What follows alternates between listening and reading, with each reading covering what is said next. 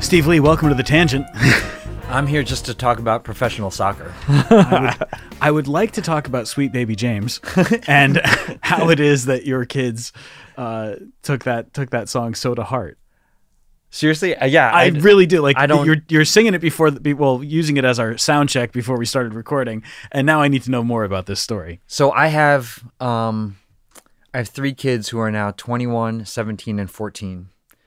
And beginning with when our oldest, Andrew, was a baby in diapers, whenever he would get really upset, whether he was hungry or poopy or whatever was going on, no matter how hard he was wailing, if I held him and sang Sweet Baby James, by the time we got to the first chorus, he was done crying.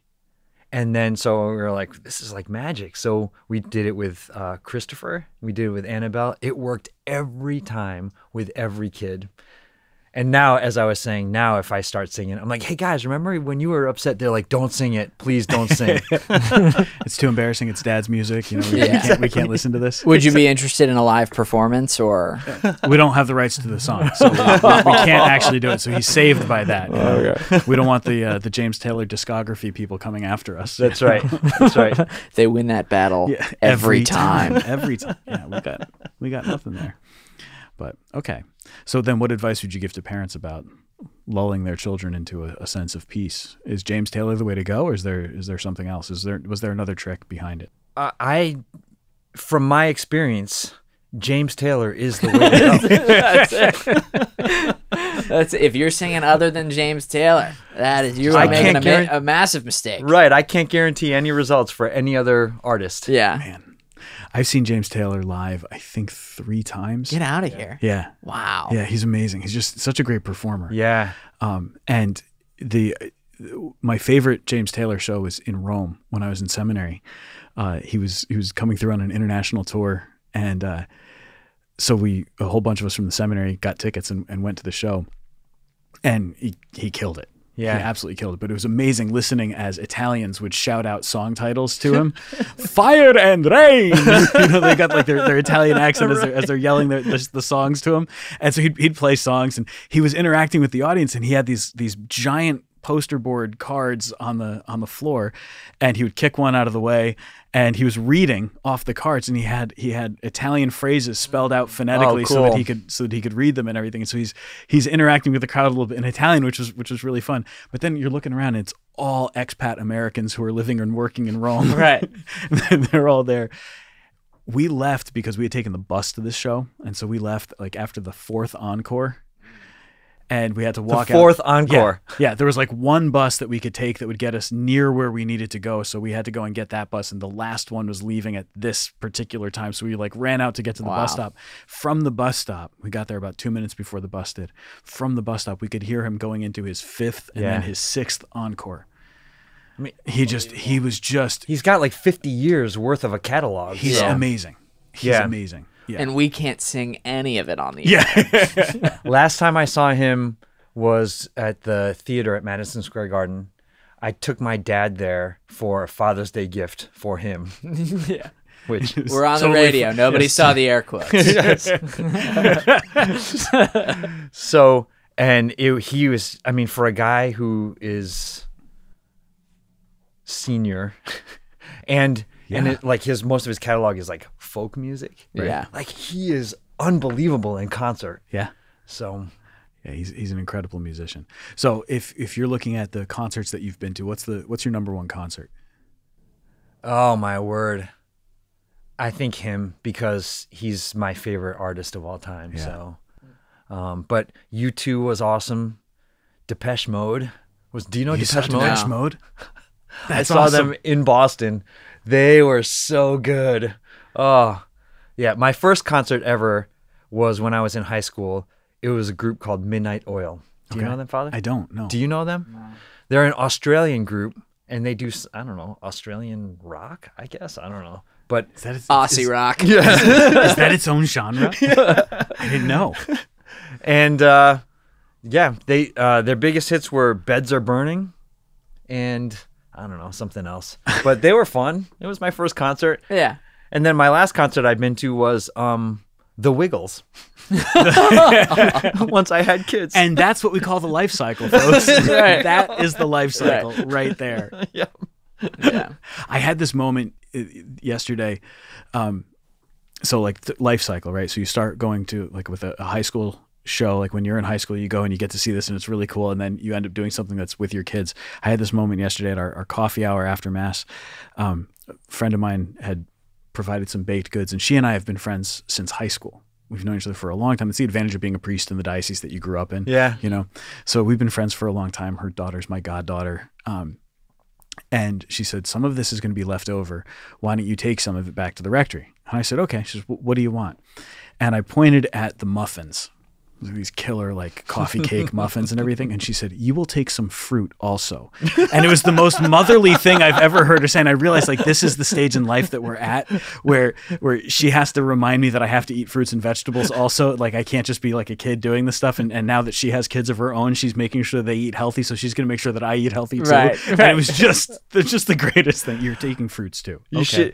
should have taken the muffins back to the rectory and just thrown them on a steak and been like, that's what I'm eating.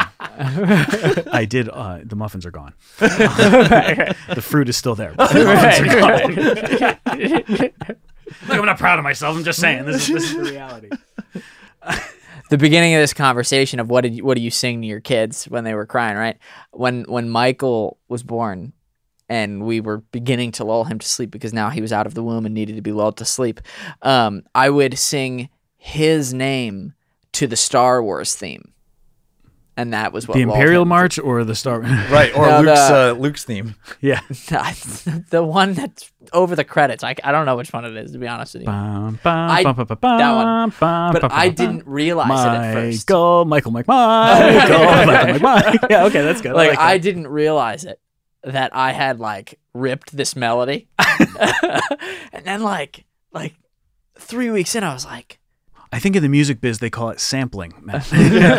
You sampled. hey, it's fine. I didn't make any money from it. It's fine. Did it calm him down? Yeah. Yeah, and it was a little different. I made it my own. Okay, that's Yeah. good. That's good. I like Great it when artist you're on. steal. Might not have worked as well if it was the Jaws theme. Michael. Michael. That's good. Yeah. Well, folks, we're sitting here with Steve Lee, founder, proprietor. What are your other titles here at Veritas Catholic Network? CEO. Yeah, I also I changed the paper towels in the bathroom. Okay. No, you And, don't. Oh darn! I have a guy here who works in the office. Who actually who works in knows the better. office. Yeah. I mean, we're kind of interviewing our boss. I'm not saying that because I do it. I'm saying that because I've had to use the other paper towel dispenser. Oh, it's that kind of office, huh? Somebody will replace it eventually. You know, There's I'll only just leave two it of us. alone. Neither of us have done it. This office needs is a mom who will like two take slouchy control guys, and like yeah. make sure. You will have some fruit too. Yeah, exactly. You will replace that paper towel. This is kind of like interviewing our boss. Yeah. Yeah. I So- am grading you, by the way. Yeah. So what do you think of the Tangent? Great show. Needs stinks. I give it needs some improvement. Your attitudes need to be We're a little Better dour. guests. Who should we have? How about me? We actually just finished an interview and just kind of said, "Hey, Steve, come on in. We're going to interview you now." Yeah. And, okay. So Yeah. So as we have far sprung as, this on him with no time for preparation. Or Yeah. anything. It's great. You guys must be really desperate. This is no. I think this is the Tangent at its finest. Is when we have no preparation at all. Yeah. We just start talking. Let's figure it out. Yeah, the times during the episodes where we are most ourselves are when our guests go, "Oh, I'm sorry, this is a tangent," and we're like, Yes. yeah, Thank you. Good. Please. good, please let us be distracted." Great. Oh, it's so much fun. So on Veritas Catholic Network, we have Let Me Be Frank. Yep.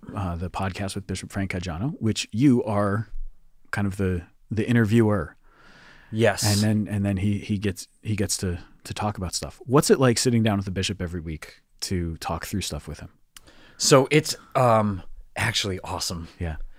In the beginning, we started that show February of 2020, like a month before COVID shut everything down. Yeah. And so I think I'm I don't want to speak for the bishop, but I'm going to.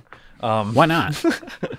I think when we first started, we sat in a room across from each other, and the first 4 or 5 episodes before things shut down, when we got to see each other, I think we were both a little nervous for different reasons, right? I don't think Bishop Caggiano knew exactly what to expect from me, you know? And I was nervous because You were interviewing the bishop. Yes, I didn't know the bishop. I didn't have a relationship with him. I was just like interviewing him. And so that was nerve-wracking for me. But it's been 3.5 years. No, is that math correct? Yeah, 3.5 years. And Nice job. yes, that was, no calculator. And we've gotten to know each other, and I think developed, at least from my perspective, a really good relationship. And I really consider Bishop Caggiano, I'm blessed to consider him a friend, but also he's my bishop, you know? And I get to talk to him every week. And the show is really his platform to be able to talk to the diocese directly every week. And I believe we're the first diocese in the country to offer that. Wow. Where, people could hear from their bishop directly, every week. Right. It's like an audio encyclical. Except he's not the Pope. Do you have to be a Pope to write an encyclical? So it's nothing like that then. Yeah, that's what I'm trying to say. Well, yeah, and I think it's the adoption of the podcast format as opposed to the radio. I know of a few bishops who have like a radio show, but even then, a lot of times the radio show is kind of a call-in sort of a thing. Yeah. I remember back when Bishop Laurie, when he was bishop here, he had on WICC, he had a radio show once a week, and I think the show lasted maybe a year or two, and he had me on as his guest when John Paul II died, because I was in Rome at the time in seminary. So he had me on as his guest, and somebody called, and it was like somebody who I knew. I don't remember who it was, but somebody called into the show just to say hi to me. Like, hey, how's it going? And like, good. How are you? I'm great. It's so good to hear from you. I'm like, we're on the radio right now. It's just compelling. Yeah. Poor bishop. The poor bishop. All right. So you get to have these conversations and to talk about a little bit what it's like over time to have that rapport develop in the context of kind of putting together a show every week, talking through different aspects of what's going on around the diocese and kind of the insight that you get into how the bishop thinks and how just your own comfort in having those conversations has developed. Yeah. So I think, like I said, for his side of things, I think in the beginning, he wasn't sure, like, is this guy going to give me like gotcha questions or try and do something on the air or whatever. So I think as he's realized that I'm not that guy, I think he's become more comfortable. Also, we, as I said, you said, we've developed kind of a rapport. From my perspective, I'll tell you, when we first started off, I came into every show like with 6 pages of notes, and I would be like, what's the topic you want to talk about? Like 2 weeks ahead of time. Okay. He gives me a topic and I'm like, okay, I got to make sure and I'd have all these notes and like ask the bishop this. And now there's things like for this week's episode that's coming out on Wednesday, we're going to record Wednesday morning, and I have no idea what he wants to talk about. And I have to edit it. Yes. But that happened last week good. too. I showed up and he was like, okay, I was thinking we would talk about this. You got it, Excellency. I'm just going to follow. It's your show anyway, so I just have to sit here and follow. And if a question pops into my head, I'll just bounce it out there, And you're good just throwing out a question. Like, do you mind interrupting him to ask a question? No, not at all. He's because he's such a down-to-earth guy. Yeah. And I can see, since we can see each other, we're still doing it remotely on video. Yeah. But since I can see him, I know like the face that he's making when he's not done yet, right? He might take a pause, and I'll be like, "Oh no, he's gonna say something right now," and then he'll say it, or otherwise he'll take a pause and then he'll do a different face, and I'll be like, "Oh, that's my opportunity. Okay, here we go." That's the he's done talking now face. Right. Yeah. Does he ever just hold up a finger and say, hold on, I'm not done yet. I'm just breathing. No, that would be awesome. I've held up 2 fingers to indicate like 2 minutes left before I'm going to take a break. Yeah. Okay. So that's what I like about our format with the tangent, that we don't do the timed breaks or anything. I really enjoy that, because then I'm not thinking about how I have to wrap things up in a certain time frame. Just like just talk. It's gonna be fine. I like that. Yeah. I kind of appreciate that. Yeah, we format. let ideas flow to their fullest form.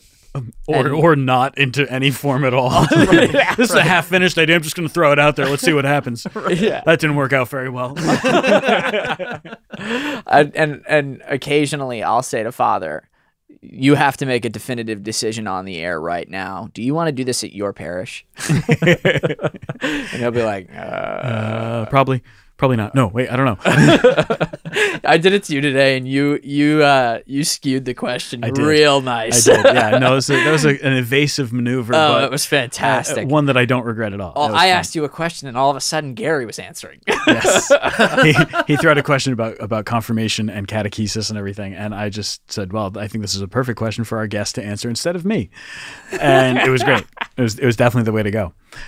you're a pro. You've been able to have some guests on with the bishop. Yes. Right. Yep. Yeah. So that's. So when are we coming on the show? I think that'd be a great question for Gary to answer. Let me dial him in. No. So the guests have been great because and they're easy to book, because it's like, hey, do you want to talk to Bishop Caggiano? And they're like, yes. Oh, by the way, we're the only EWTN affiliate in the New York metro area. Great. Oh, and by the way, Bishop's podcast is in the top 10% of all podcasts in terms of monthly listenership. And they're like, I already said yes twice. Oh, yeah, right. You're just trying to sweeten the deal. Just trying to sweeten the deal. Let them know why this is so good, so worthwhile. Yeah. So we had Father Mike Schmitz on. We had Scott Hahn. Friend of the show. Friend of the show. AKA Uncle Uncle Scott. I've lined up Jason Everett and Joseph Pierce. Okay. And The tangent. many others. I don't want to leave anybody out, but I'm sure I have. Peter Kraft came on. That was a great episode. Yeah. And then also Christopher West was on as well, I think. yeah. Yep. Oh, sweet. We also had like a bunch of local people, you know, like Father Chris Ford to talk about vocations. We had on a couple youth ministers to talk about youth work.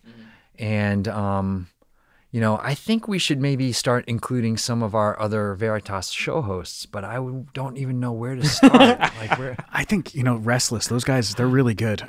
That Father Joseph Gill, I mean, Yeah. he gets to have lunch with Steve Lee every once in a while. And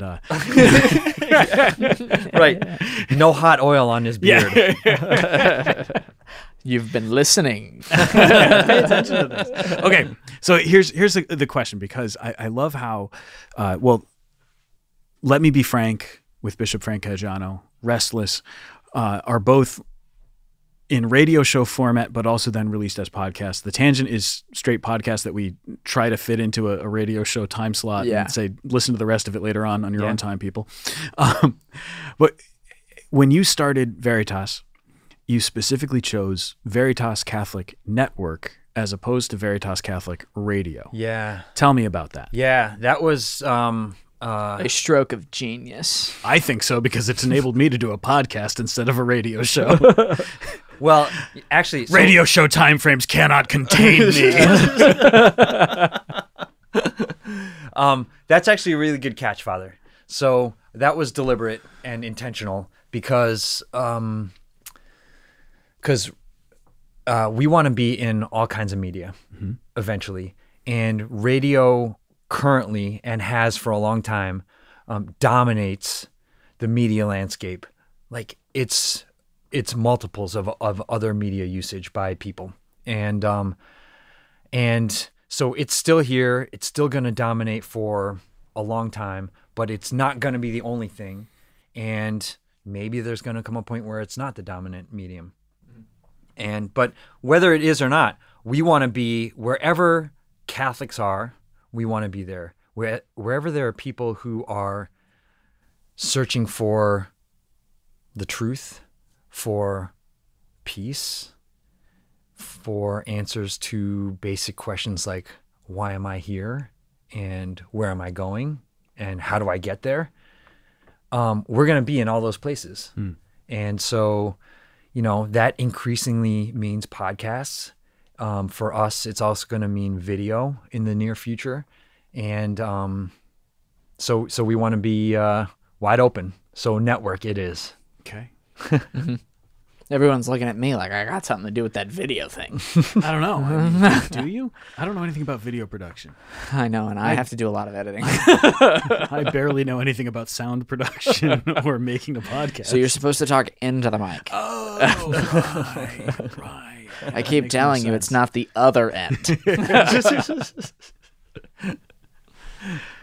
Yeah, but I think that vision of Veritas Catholic Network, that you want to be in multiple places and that you don't want to be just a one media sort of a company, if you will. Yes. That you want there to be more of a presence.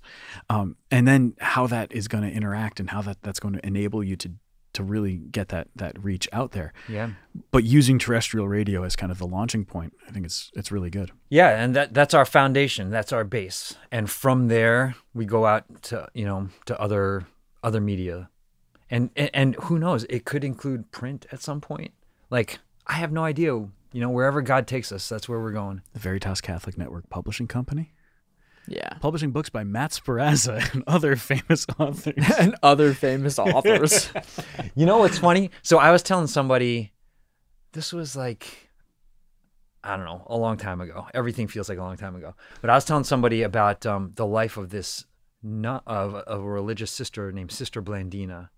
Who, do you know about her? No. Do you know about her, Matt? No. I won't go into her whole life, but it is You amazing. can. This is the tangent. We don't have time constraints. Oh, but it would be a tangent for me to go off on her life.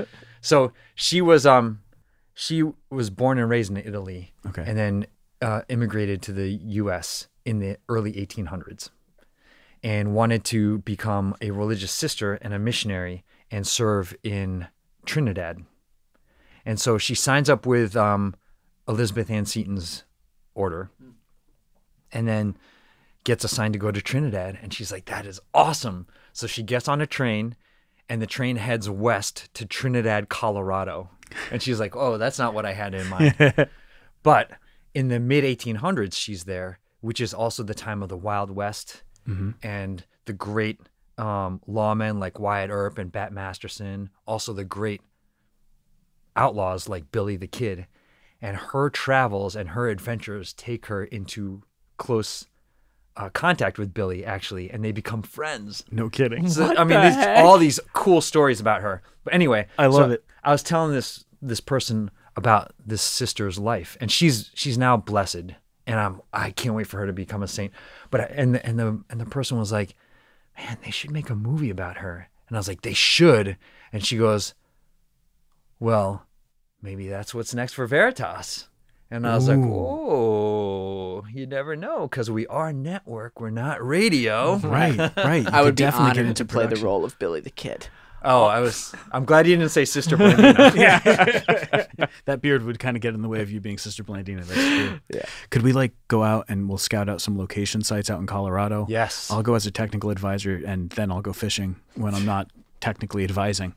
I think it'd be great. That'd be awesome. I just want you to know I'm in. Okay. I support this project. You've got Folks, the beard for the... If you would like to donate to the Billy the Kid Sister Blandina movie project just announced by Steve Lee that we're definitely going to do. Right. This is what we meant by segueing to video. Yeah. We're skipping YouTube. Right. We're going to the big time. Can you imagine? Oh my goodness. Well, that's an important thing. All right, so let's look at Catholic media. Yeah. And what I have seen happening in my lifetime in Catholic media is really tremendous. So you have EWTN that launches and creates a television station, radio network, and starts doing a lot of important things for the new evangelization and just putting Catholic stuff out there, and they're doing it. I mean, frankly, when you look at Mother Angelica's life, like on a shoestring budget, there's nothing there, and it's all in God's providence. And here it is. This stuff is happening. And then over time, we've watched as more and more Catholic media has just upped the production value of what they do. So the content was always there. The content was always good. But now you're starting to see like really important work being done that's increasing in production value. So especially in video stuff. Yeah. And not just Catholic stuff, but like Christian in general. So look at The Chosen. Yeah. And the quality of that production and everything that's happening there. It's the best actors. It's scenery and cinematography that's outstanding. The sound quality is really good. It used to be that some of these like Catholic videos, it was like two actors who played all of the same parts, and they just put on a different hat to play a different saint, and the language was really stilted, and the camera angles were weird because they only had two cameras that they could use, and none of them were great quality. The audio was off and everything. But now this production quality is really coming out. So you have Spirit Juice Studios that's making these really outstanding things, and they're working with Bishop Barron in Word on Fire. You have Ascension Presents and the Augustine Institute, and just the quality of what they're producing, it's just getting better and better and better. Do you ever wonder, though, is that quality and is the way that we're producing stuff keeping up with trends, and so it'll never be enough? Or is this the right way? Like, we've got to just keep increasing that quality. I always wonder what the balance is supposed to be. Yeah, I mean, is it the balance between? Is it the balance between like quality and providence? Is that what you're talking about? I don't know. I guess I'll look back on some stuff like Jeff Cavins and the Bible Timeline, right? Which, if you haven't read his stuff on the Bible Timeline, if you haven't gone through his study with the Bible, you should. I'm just going to give him a plug because maybe he'll come on the show then. But you should. We're really the only EWTN affiliate. But you should, like, really, his stuff is so good. If I'm not mistaken, he has redone his videos for the Bible Timeline since the first time he did it. I know that they just found, I got an email from Ascension about it. They found the old masters and they remastered it. Okay. So I don't think that it's a re-recording. I think they just up the quality of it. Okay. Well, whatever it is, it's good stuff. But you can see there some stuff that maybe you wouldn't do anymore. Mark Hart from Life Teen, the Bible geek, he took the Bible Timeline and did a teen program. And I remember we were going to use it for a group of our high school kids, and beforehand we just threw in the DVD, and the hairstyle and all the like accessories that the kids had on, like everything. It was just this time capsule of the early 2000s. And it was so obviously the early 2000s. That went, oh man, the content's really good, but all of a sudden this video feels very dated. Yeah. And so it felt a little bit more like when you watch a rerun of an old show. Like, the old show stands up. Yeah. But you can't help but focus on the fact that it's an old show and that you're looking at something that happened a long time ago. And so there's like that, we just don't make TV that way anymore. We don't make shows this way anymore. And that's fine. It's no big deal. And then there's other times where I wonder, like, are we trying to keep up and be too trendy? I don't know. I don't think that's what I'm seeing in Catholic media. Well, maybe some Catholic social media. Yeah. You know. If you want to follow us, it's the Tangent on Veritas Catholic Network on Instagram. Actually, I think that's wrong. I think it's the Tangent _Catholic. But it's at the Tangent _Catholic. I'm not on Instagram, and I know that. I know, and I'm the one who runs it. Yeah, exactly. What the heck? No, in my opinion, I think it's really important to keep up with, the technology and way things look. I forget what movie it was, but we turned on a movie last summer in our house that came out like in the early 2000s. And I was like, wait till you guys see this movie. And as soon as it starts, like 2 minutes in, my 17-year-old son was like, Dad, these graphics are, I forget what word he used, but it was not a positive word. Yeah. And I was like, really? I mean, like, early 2000s, like, the CGI is pretty awesome. And he's like, nah, it's not like today. Right. You ever see Willow? No. Oh my God. Willow is such a great movie. It's an old Ron Howard movie. Okay. And it's fantastic.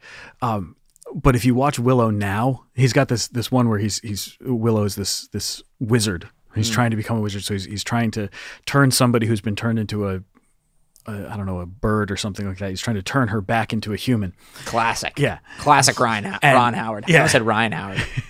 And so as he's trying to cast the spells, she's turning into all these different animals. But each one you see, I mean, you can see the outline of the computer animation on the screen where it's changing. It doesn't look real at all. But at that time, that was the coolest graphic you could possibly have had. And I remember watching it as a kid going, this is amazing. And then, of course, now as an adult, you go, this is the lamest thing I've ever seen in my life. Like, you might as well just put the green screen right on the screen itself. And right.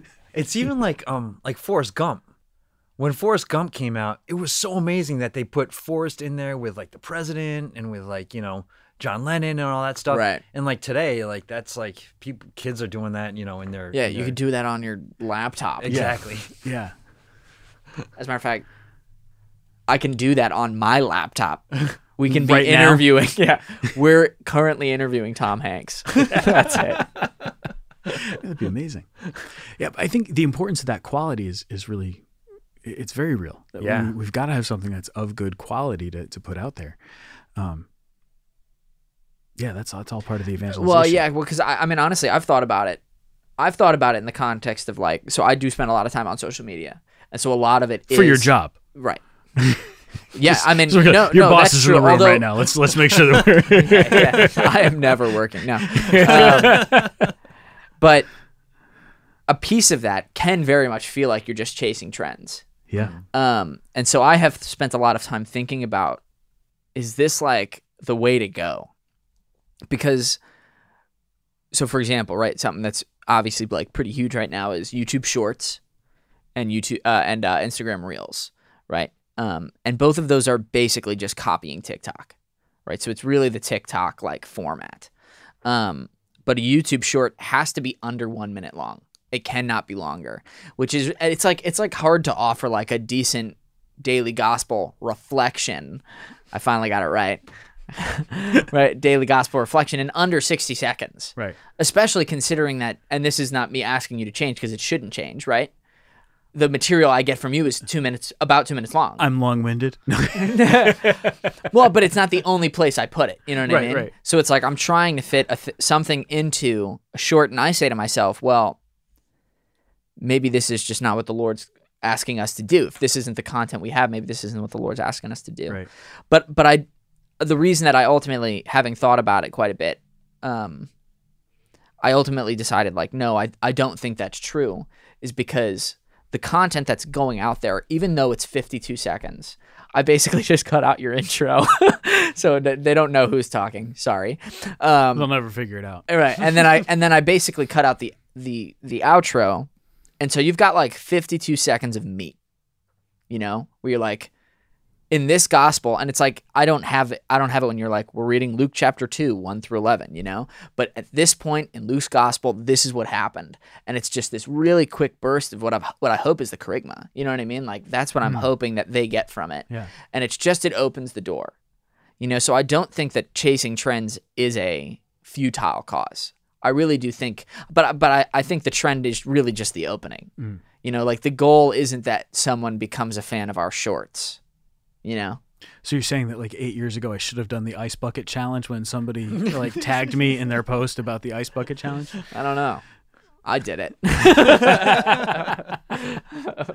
But your original question was about the quality. Yeah. Being on par with other stuff that's out there. And it has to be, because that's attractive.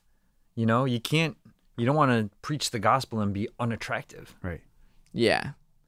And yet you have to remain open to the fact. It's not even an idea. It's the fact that the Holy Spirit will work with what we offer. Yeah.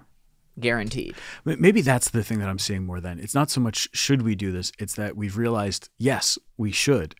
And so the priority has changed. In a lot of Catholic media, it seemed like content over quality in terms of production was the norm. So it's about the content that we're putting out there. It's not about, is this a good, beautiful product? Is this keeping pace with the stuff that's out there? I would even say that that's happened in the area of like Christian music, right? Like go back to the mid 90s when I was coming of age and you listen to Christian music and they were very clearly trying to imitate the sounds of pop music, whatever was most popular, whatever the top 40 stuff was. So you had literally, if you went into the Christian music store, and I can tell you that I've been into Christian bookstores that had, once upon a time when you had to go shopping for your CDs. Yeah, fair enough. You'd go through and they would have like this band sounds like, and they would name the most popular bands of that time and say like this band sounds like this band or this band. It's in this kind of a genre. So if you like ska, you're gonna like this Christian ska band. If you like rap, you're gonna like this Christian rapper. If you like this kind of music, it's gonna sound something similar to these bands. And so you'd pull that stuff so like you at least had the feel. But if you go back and you do the comparison, I'm really sorry, but the secular artists are the ones that stand up. Yeah. You know, like they stand up to the test of time, whereas the other guys, they're like a cheap imitation. I mean, I think Stephen Curtis Chapman is like the one exception because he's an authentically incredible musician. Right. And then what you've seen now is it's more just people are writing music. Like Jars of Clay was like one of my all-time favorite bands. You ever listen to Jars of Clay? No. Oh, they're so good. Yeah. But they embrace the Christian label without trying to make every single one of their songs a song that had an explicitly Christian message.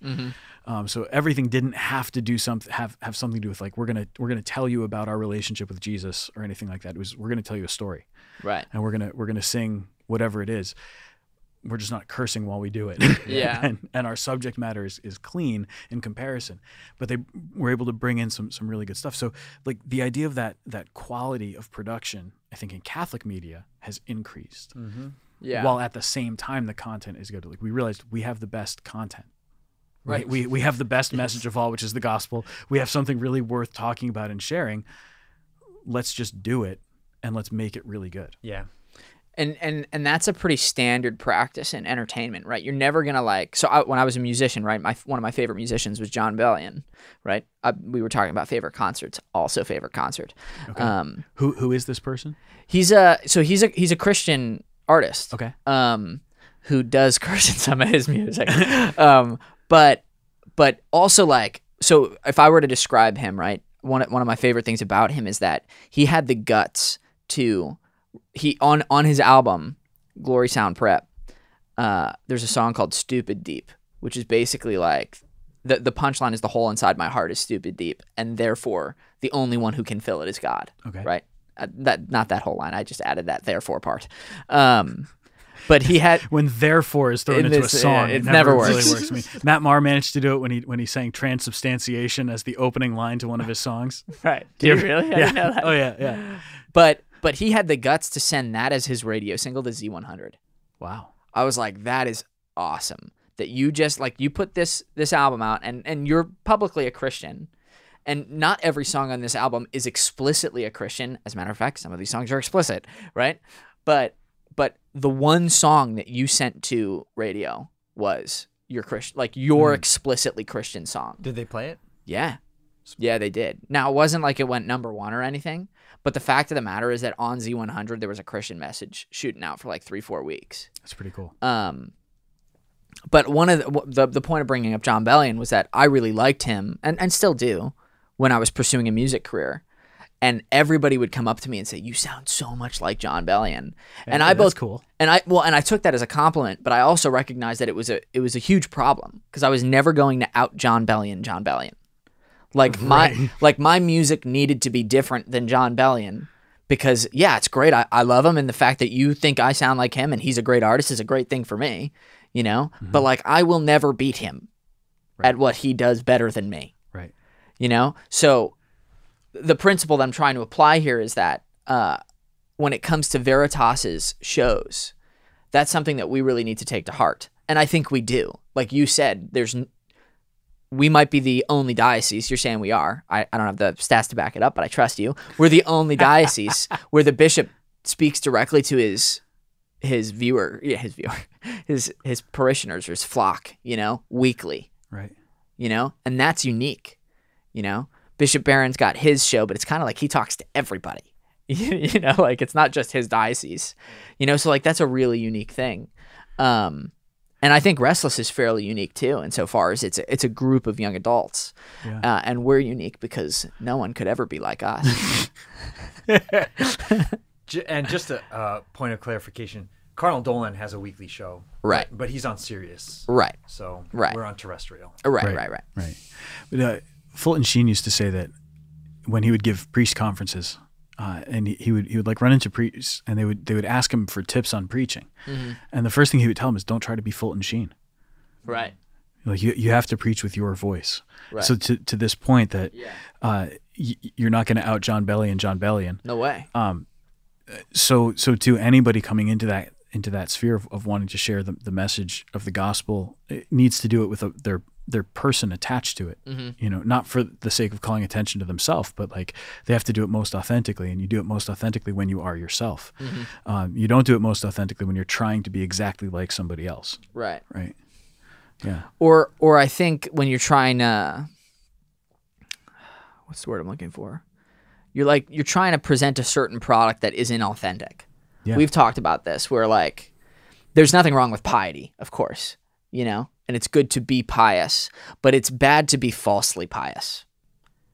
You know what I mean? Like to present something in this, I'm going to throw out the word pharisaical way. Look who's got vocab, folks. High five. There it is. Radio high five. Just kidding. This isn't the podcast. We passed 30 minutes. But the idea being like, it would be, I don't know, like I just talked about an artist on a Catholic podcast who is neither Catholic and also doesn't make your stereotypical like Christian music. You know what I mean? But the fact of the matter is that this is an artist that I actually really enjoy and I think has done something very good. You know what I mean? Think of Linda Richman on SNL. Talk amongst yourselves. I don't get the reference. I know SNL. It is a Catholic podcast with a subject that is neither Catholic nor podcast. Discuss. That's all I can think of. It's like, yes, okay. No, I'm sorry. Tangent. But you know what I mean? Like we're presenting it in a more authentic fashion, I think. Like and perhaps that was a growing pain of early 2000s media, where it was like just inherently kind of awkward. Yeah, well, like people don't. I don't know. I feel like radio is different now than it was. Of course, early 2000s, I was like 6. Isn't that painful, Steve? No, because I was only 8. Oh, right. Right. Do you think though, like Steve? Do you think that social media has contributed to the change of the way that media is presented overall? Like more people have put themselves out there in front of people. They've put a video of themselves out for public consumption. Yeah, pouring ice over themselves. Yeah, exactly. They put pictures of themselves out for public consumption, and so they're much more used to somebody seeing something about them than ever before. So like it used to be, you took pictures, and those pictures went into a photo album, and maybe you showed that photo album to some of your friends and certain family members, right? But now people take pictures and they post them everywhere for everyone to see. So like lots of people know what you did, where you went, or the experiences that you had. So maybe there's more of a comfort level in like being in front of a camera or being in front of a microphone and having a voice, because more people feel that they have one, which means that in the overall media atmosphere, there's like a sense of, I have a voice, I actually have something to say, but I'm going to say it the same way that my favorite person does, or my favorite influencer or celebrity does. But maybe I also need to find my own voice, what my own voice is. Right. Yeah. Yes. Just like when Rush Limbaugh dominated the airwaves, then you had like 100 different wannabe Rush Limbaughs popping up on the radio, and none of them could do it the way he did, and then you got however many years later, Ben Shapiro comes along, and he's doing it his way, and he is phenomenal, and when I listen to Ben Shapiro, I would be like, he reminds me of Rush Limbaugh, but not by being like Rush Limbaugh, And yeah, I think, right, social media, everybody feels like what they have to say is so important. And yes, it is, right? Everybody has things that they, should be free to say, but not everything that you do and say needs to be broadcasted, And then We're on a podcast. It's funny. right. He says as he's on a podcast talking right. about whatever comes to his mind. But, you know, and then like copying each other. Yeah. Like if Bishop and I went on the air and tried to be Father Sam and Matt, it would not work. Right. Not even a little bit. I couldn't agree with you more. I had this moment yesterday. So yesterday we had thunderstorms. It was a Sunday. Thunderstorms rolling through, and it was like right as I was starting my homily, there's thunder all around. And I'm like, all right, what I need is for me to say something really profound and then the thunder to hit really close and really loud right as I finish it. And I said, I don't think I have anything that's all that profound to say today, unfortunately. So there's not going to be one of those moments. And then as I was talking, I was like in the middle of a sentence, and there was this loud clap of thunder, but it was right in the middle of what I was saying. And what I was saying was like the lead up to the next line that would have been the more profound and important thing. So I was like kind of setting up my point, and I hadn't gotten there yet. And there's this loud clap of thunder, and I just stopped and I said, see, that's what I needed. I needed something profound right in that moment, and I didn't have it. It wasn't there. I'm sorry. Like I was interrupting my own homily because of the thunder. It was great. But like there's a sense of we've all figured out certain things in terms of like the how to present ourselves, and social media has actually done that for a lot of us. Yeah. There's like I think people are far more comfortable if a camera's in their face or if there's a microphone there than they ever would have been. If you look at some of these, like look at an old clip of somebody being interviewed, like a man on the street sort of an interview, and they're really nervous about presenting well. No, nobody's worried about that anymore. But do you think that's a good thing, both of you guys? Like just basic comfort in front of the... Not just comfort, but an expectation of like, well, I should be out there and look at everything I'm doing. Right. Well, obviously, I think it's caused a lot of confusion. You know what I mean? Like, there's lots of poorly backed data, out in the, internet. Just that, what a terrible sentence. This might be some of it. What I'm trying from Pharisaical to this. Yeah. What I'm trying to say is that there's a lot of stuff and a lot of stuff that's garbage. You know what I mean? Out there. Yeah. And that garbage can sometimes sound convincing. And so as far as that's a problem, no, it's not a good thing. There's a benefit to people feeling more comfortable speaking about what's important to them. There is a benefit to people feeling that they have a voice, but there's also a real challenge that comes with that, which is that people very often think incorrectly about the value of the things that they want to say, or they think that they're kind of going into it expecting something. So we see the problem now with like, I didn't get enough likes on social media. I didn't get enough followers, and so I'm judging my value based on how many likes I get or how many followers I have. We're not judging it based on the content of this. We start to identify too much with certain trends or with certain metrics instead of seeing who we really are. And that can happen to everybody, whether you're actually trying to do something in the media world or you're just trying to live your life. We can get really caught up in valuing ourselves based on the feedback that we get from that mass media and from social media. Yeah. And that can be really dangerous, right? So there's a good thing in the sense of like people feel comfortable and they know that they have a voice. And I think it's important for people to understand that they have a voice. But it also can get in the way of people understanding that it's possible to be wrong. I also think it leads to a lack of charity. Yeah. So as the guy who runs the social media for Veritas and puts your daily reflections up, the amount of like... How mean are they? I never They can be watched. very mean. They can be very mean. And so there's two things that I want to say. First is that I've had to very intentionally direct my prayer to, instead of being like, Lord, let this get out to as many people as possible, which is something that I do hope because I want people to hear the gospel. But instead of saying that, and not falling into the temptation of just chasing the trend and like wanting fame, but for the wrong reason, right? So like fame on earth instead of before God. Not really what I'm trying to say. But instead of seeking out those numbers, saying like, Lord, just let this be rich, like let this reach rich soil. You know what I mean? Even if this post, which is a good daily gospel reflection, right, only gets to like 40 people, let it actually affect those 40 people. Let this be planted. And that is like a massive temptation. Sure. Right? Because it's easy to judge success from God on two things. I think visibility and money. You know, where it's like you get a ton of donations and you're like, the Lord's behind it, you know? But that's not always the case. But the other thing it's is very often not the case. right. And also, if you want to donate to Veritas Catholic Network, visit veritascatholic.com/donate. But the point is that also there's a massive lack of charity, because like I have tried to engage with individuals who have commented on the daily reflections. I mean, I'm not like, I do have some training in theology, you know what I mean?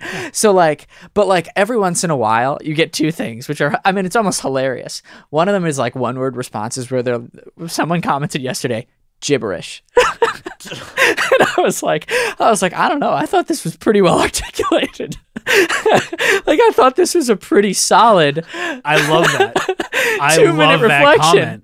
Gibberish. It's about me and what I said. Gibberish. Terrible. Love it. And then some are like, because we've had a couple of Marian feast days recently, and some of them are like, why pray to Mary? Praying to God is better. And it's like, and like the point is like, also Which like, is true. yeah, and that's the thing. It's like, yeah, I agree with you. Like in the sense that like Mary is not equivalent to God, but how could I possibly engage you on this point when all you left me with was that?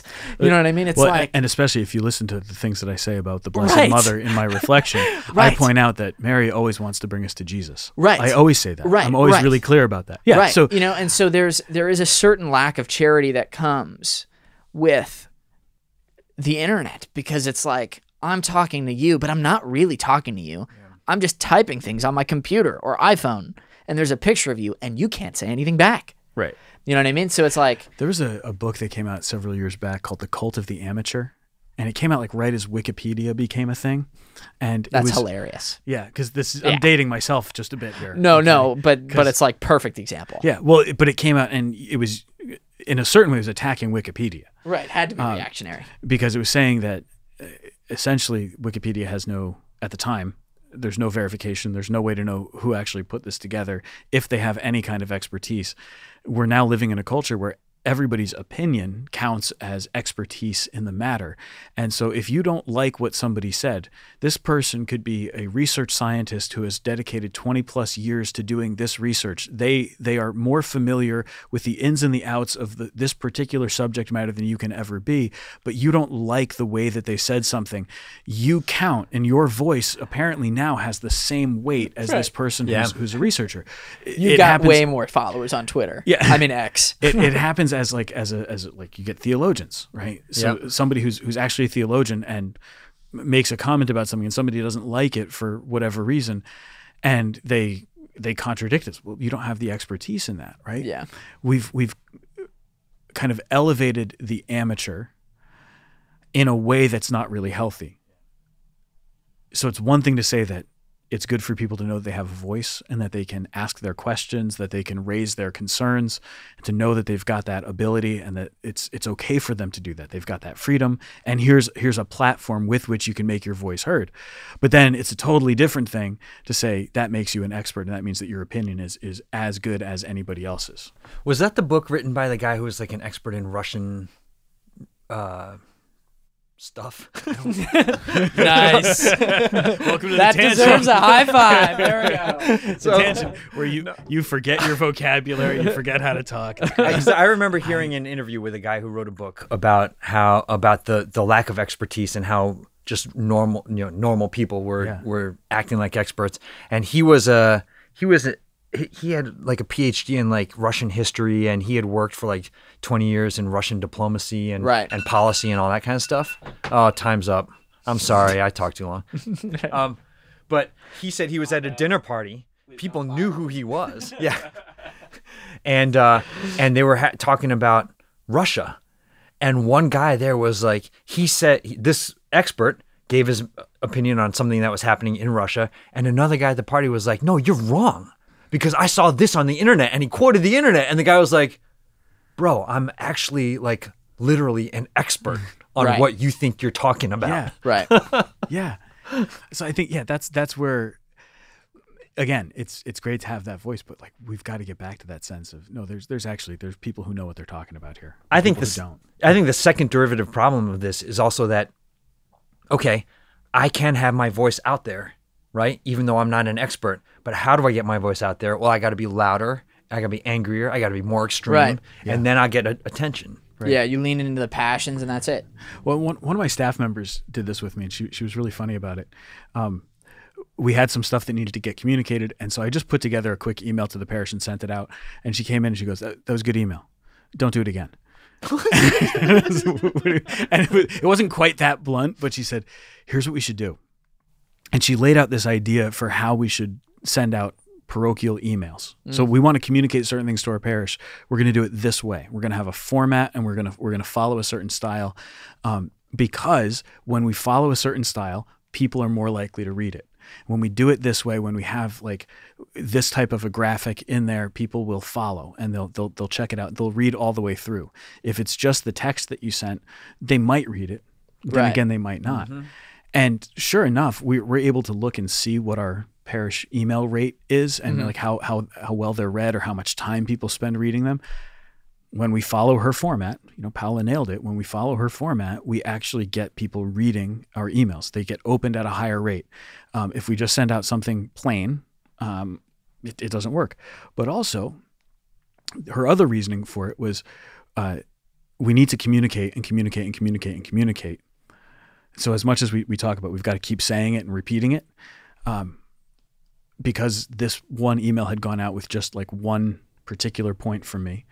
There were other things that needed to go out as well, other things that needed to be communicated that I wasn't thinking about when I sent that email. She goes, now there's going to be 2 emails going out. And that second email is less likely to be read because that first email came out already. Right. And I was like, oh, so I don't think she's an expert in we wouldn't put her She's in got more of an expertise though. She has way more expertise than I do in this. And I don't think like she would ever put herself out there as an expert, but she's been paying attention to what's the good information that's out there. And she's realized this is what the experts are saying. And so she's using it and she's using that appropriately. And it's transforming the way that we communicate things in the parish. So there's like, latch onto that expertise that's real, and not just like trendy, but the stuff that's actually informing how to do things, and it's making a big difference. I think there's an analogy you can make here to the magisterium, but I don't know if you want to go down that rabbit hole. Do you know what I mean? Like insofar as We're sitting here. Like I want to hear this analogy now, right? Yeah. well, like so what's the He knows how to tease things. Yeah. Like, no, come on. There's an analogy. Well- Yeah, let's not talk about it. Okay, that's all the time we have today, folks. Thanks for listening to Tangent. Then Well, now like- he can say it, and if we're like, what the heck was that? He can be like, well, you wanted to hear it. Yeah. that's right. He can yeah. also just edit it I out because told he's you going to it was- edit this. right. I'm the expert. Well, so like, I think it's a caricature of Sola Scriptura, which is that you like basically read the Bible and determine what it means. I think that's a caricature, not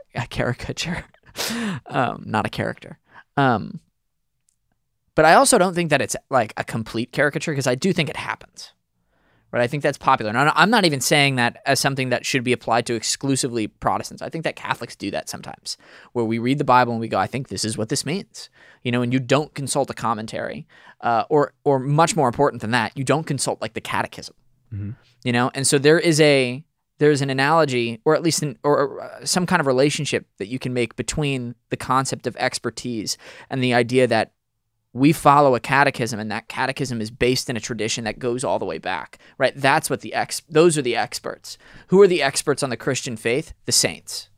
There's a reason that if somebody writes a book and it becomes the definitive work on the subject, we talk about it as the magisterial text that they wrote. Not I in the actually sense didn't know of that was a phrase used. Yeah, like we'll talk about this author wrote it's the definitive work, or his magisterial book this because it contains the best Right.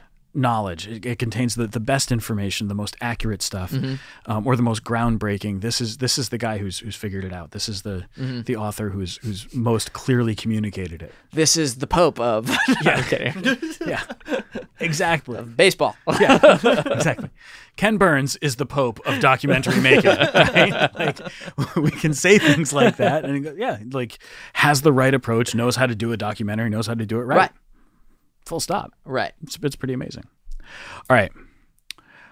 Last thing, because we should land this plane and let Steve go because he has work to do. Let's go back to concerts. Yes. All right. Who do you want to see in concert? Who you've never seen before? Yeah. So I want to. It's okay if you guys laugh at me. I really want to see George Strait before he fully retires. Okay. He's getting older. Yeah. He's winding down. Did he write a song called "The Thunder Rolls"? That's Garth Brooks. That's Garth Brooks. Because Yep. Garth Brooks gave he did basically my orientation for college. Oh, cool. Because I was a songwriting major. So they invited Garth Brooks in Wow. because we lived in Nashville. Yeah. And they probably wrote with Garth Brooks. And he played the Thunder Rolls. And I had never heard the song before. And I was like, oh my gosh, this is songwriting. That is awesome. Did he play the there's a final verse in there that's not on any album, so he does it live. Oh, cool. So are you familiar with the song, Father? No. It's a great song. So the first verse is about a woman who's up at night. She's waiting for her husband to come home, and it's thundering and lightning out, and she's worried. And then Because he's a young cowboy who lives on the range. His horse and his cattle are his only companions. Yep. pretty much.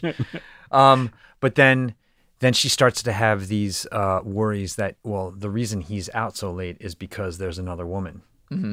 Then he pulls into the driveway, and she rushes out to hug him. She's so thankful that he's alive, and then she smells the perfume. And so it's confirmed. The verse that he only does in concert Yeah. is she runs back down the hallway and through the bedroom door, reaches for the pistol kept in the Whatever drawer. Yeah, something drawer. Tells the woman in the mirror, he won't do this again. Tonight will be the last time. I'll wonder where he's been.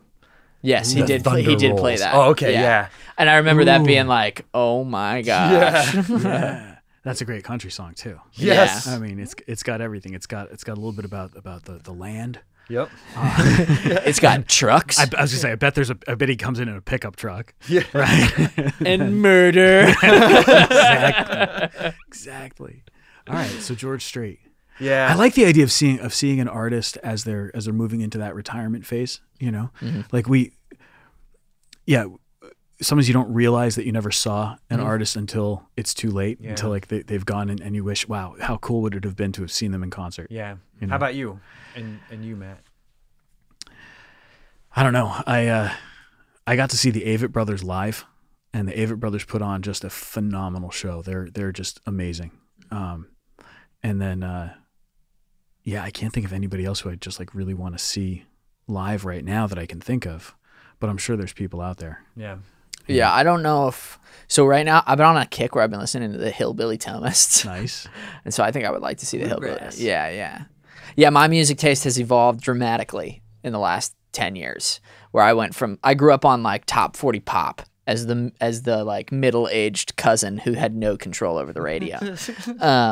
And then went to school in Nashville, was told I was an uncultured swine for not knowing enough good music. And I was like, you're right, I don't know enough good music. What did they consider good music?